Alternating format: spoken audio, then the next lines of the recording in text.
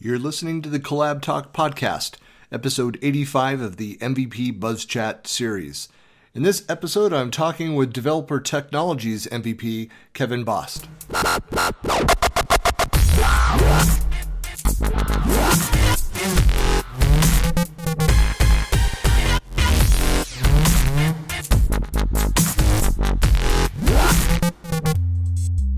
Hey, this is Christian Buckley doing another MVP Buzz Chat, and I'm here with Kevin. Hey, what's going on?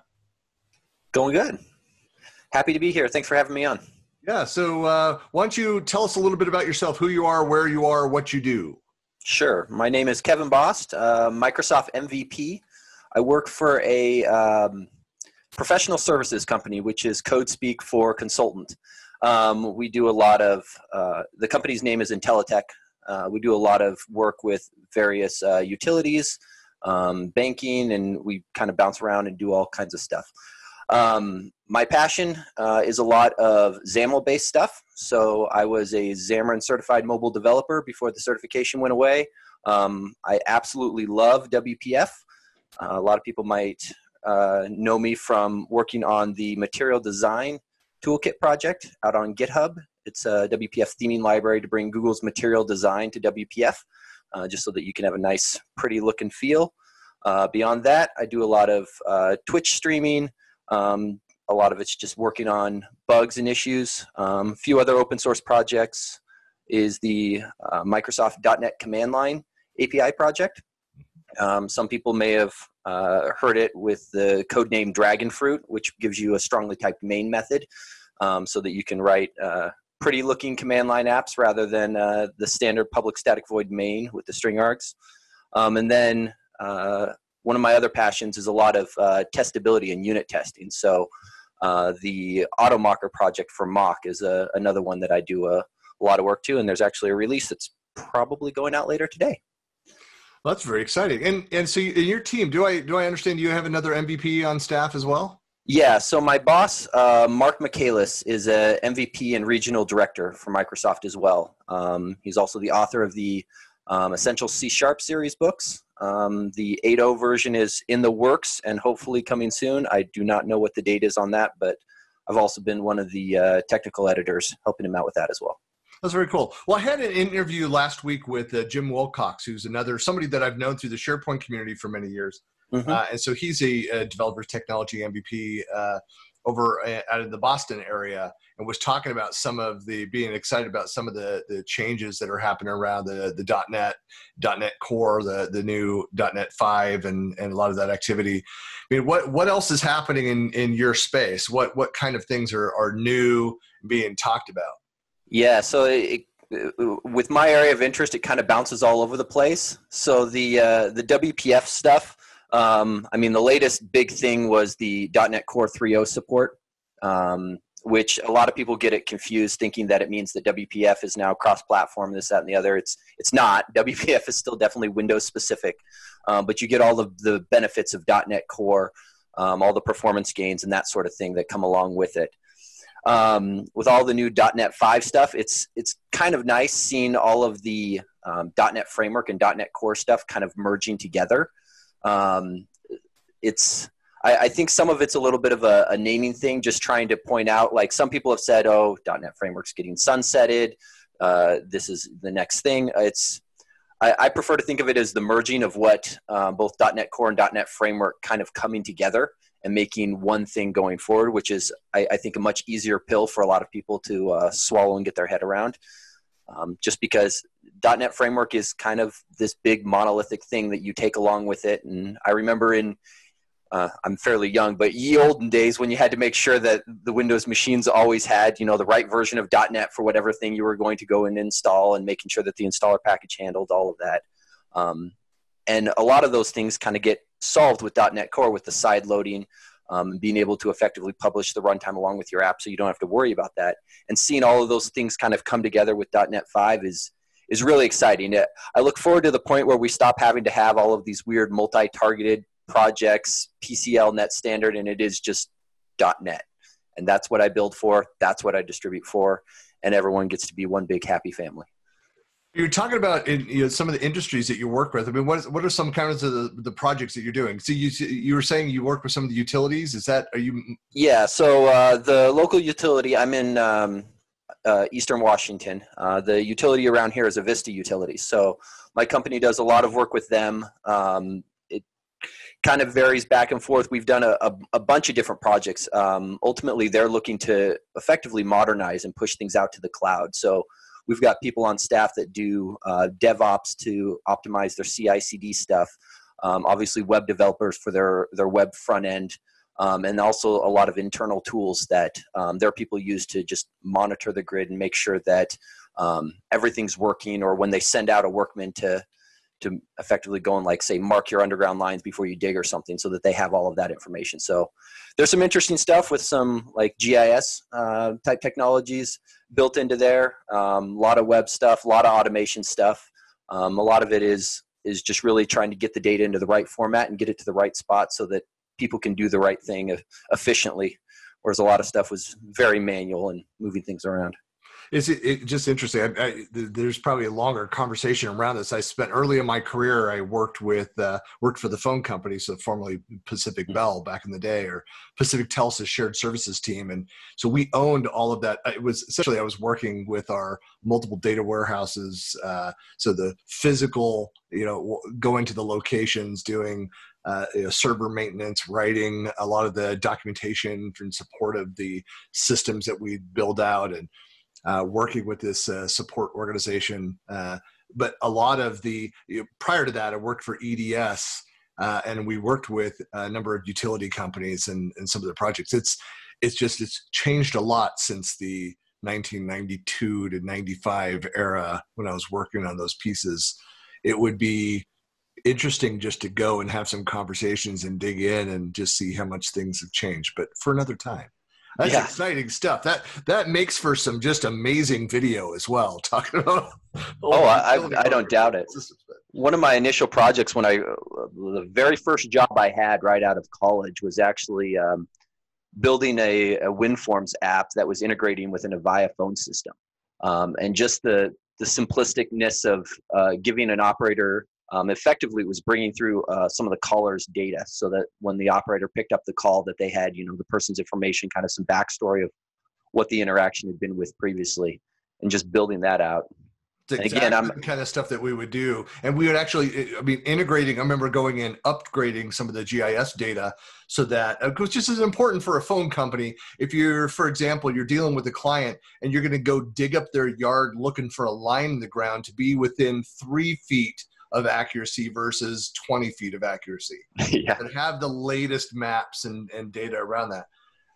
But yeah, anyway, so it's interesting when you get into some of it's one thing is in the software space where you think up interesting novel solutions and then come up with business cases. It happens far too often to kind of justify the cool thing that you want to go and build, versus, hey, we have people that are out in the field, and these are the activities that we're doing, and we need to streamline so they get the product information, they get the customer, the site location information up there in real time. They can edit both of those things, which may data live in two different systems.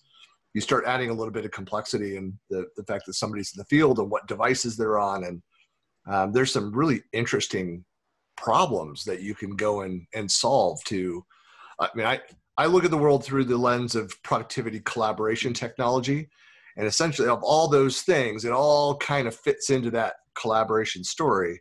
A lot of the stuff that you're doing, you're just doing more of the back end of making sure that the data and the systems of the people can get the data at the right time in the right format. Exactly. And that's sort of why, I guess, your comment there about back end is like the material design project. That's one of the things that I had initially just been contributing to it, because we had a project where it actually involved a bit of hardware. We were building an industrial printer to print PCBs. And we needed a pretty user interface for it to sort of help sell it, because it wasn't just a software package. It was the whole hardware thing. Like, these are the printers where floor space actually matters, right? Like Right. the smaller you can make it, the better. And so I had started contributing to the project just because it was one of the nicest ones I had seen out there. And I wanted it to work well for our project. And then ultimately, the maintainer ended up running out of time and steam and offered to let me take over as maintainer. I was like, I'd love to. Like, this is a fun project. Like, I really enjoy building out effectively dev tools and libraries. Like, it sounds kind of weird, but I love it when I get users' feedback of, hey, this is working really great for us. Like, this has streamlined our process. It let us, put together this beautiful app, really quickly. And because normally especially enterprise stuff, enterprises where you kind of have a forced user base, there's not a lot of time spent on design. No, but it's a closed system. I mean, you're utilizing something that somebody else built, and you can provide feedback.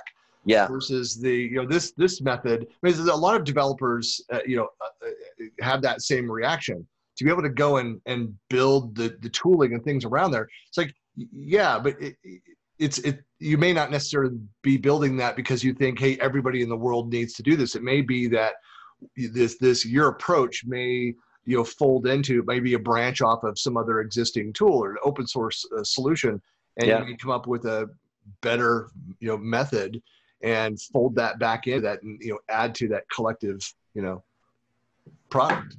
Yeah,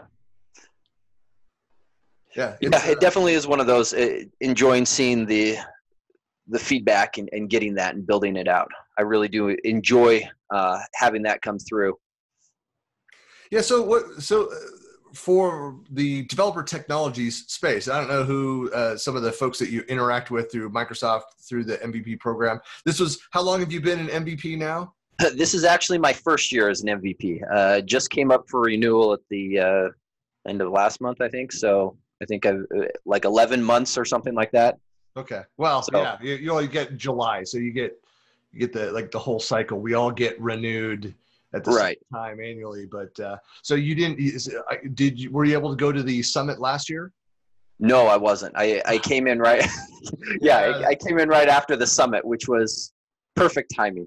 Yeah, that's unfortunate. Yeah, there's a few of the newer MVPs that it's unfortunate that we're not able to because of the coronavirus, of course.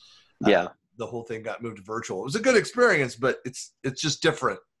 Yeah, it worked out well, especially for putting together an online conference and with that short of a time frame at that scale. I have to say, it went about as well as one could have possibly hoped, which was pretty nice. I kind of going back to your question, as far as the people I interact with most, typically on the Microsoft side of things, it's mostly been around a lot of the command line stuff. So Kathleen Dollard has been the project manager over at Microsoft, who's basically been championing this. The project started back from the .NET CLI. When they initially went through to go and build it, John Sakura was the developer, and they had looked at all of kind of the open source command line parsing libraries that were out there.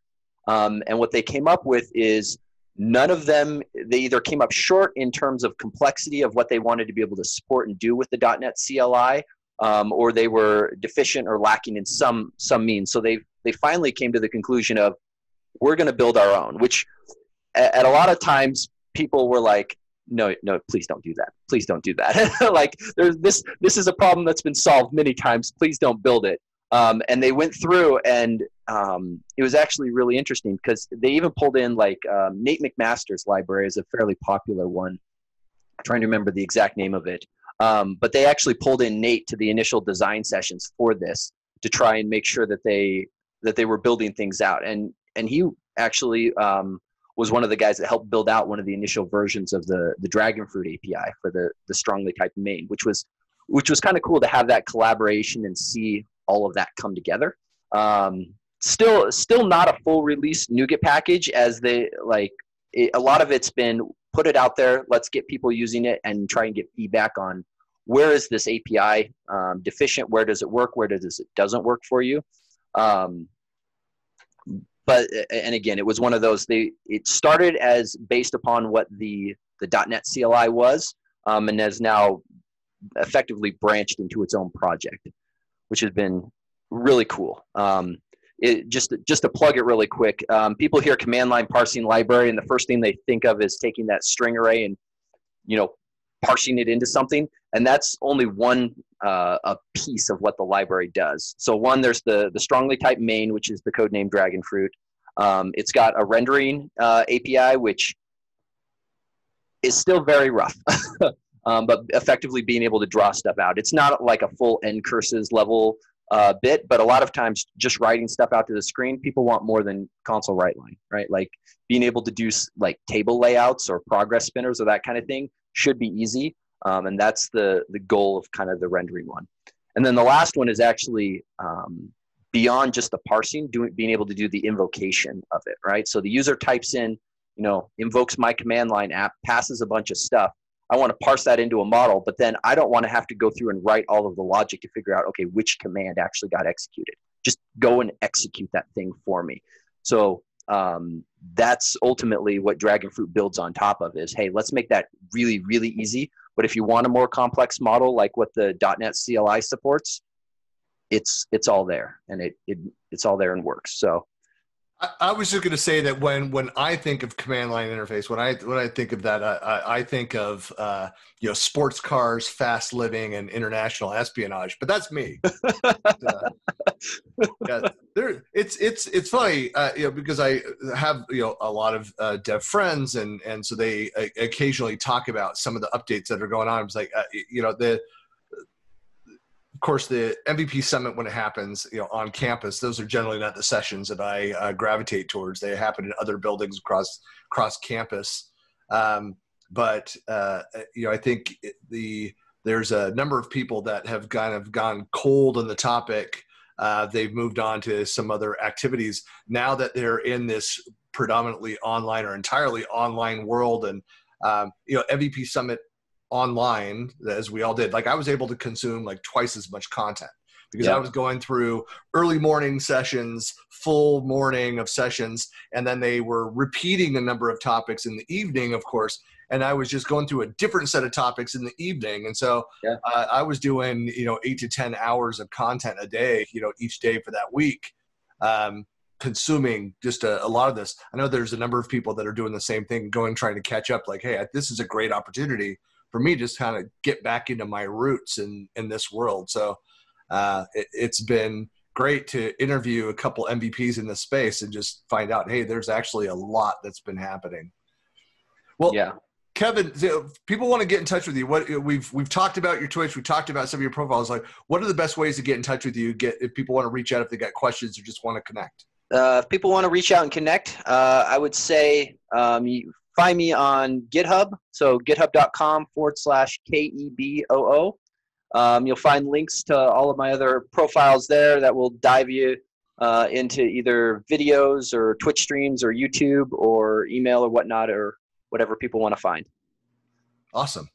Well, thanks so much for your time today, and let you get back into it. I'll get back underway, and hopefully we'll see each other at the event this next year. I don't know when I'm going to get back over to your part of the world there, before then, but hopefully next time in person and I can actually shake your hand. Yeah. Well, stay safe and we'll talk to you soon. Awesome. Thank you, Christian. Bye.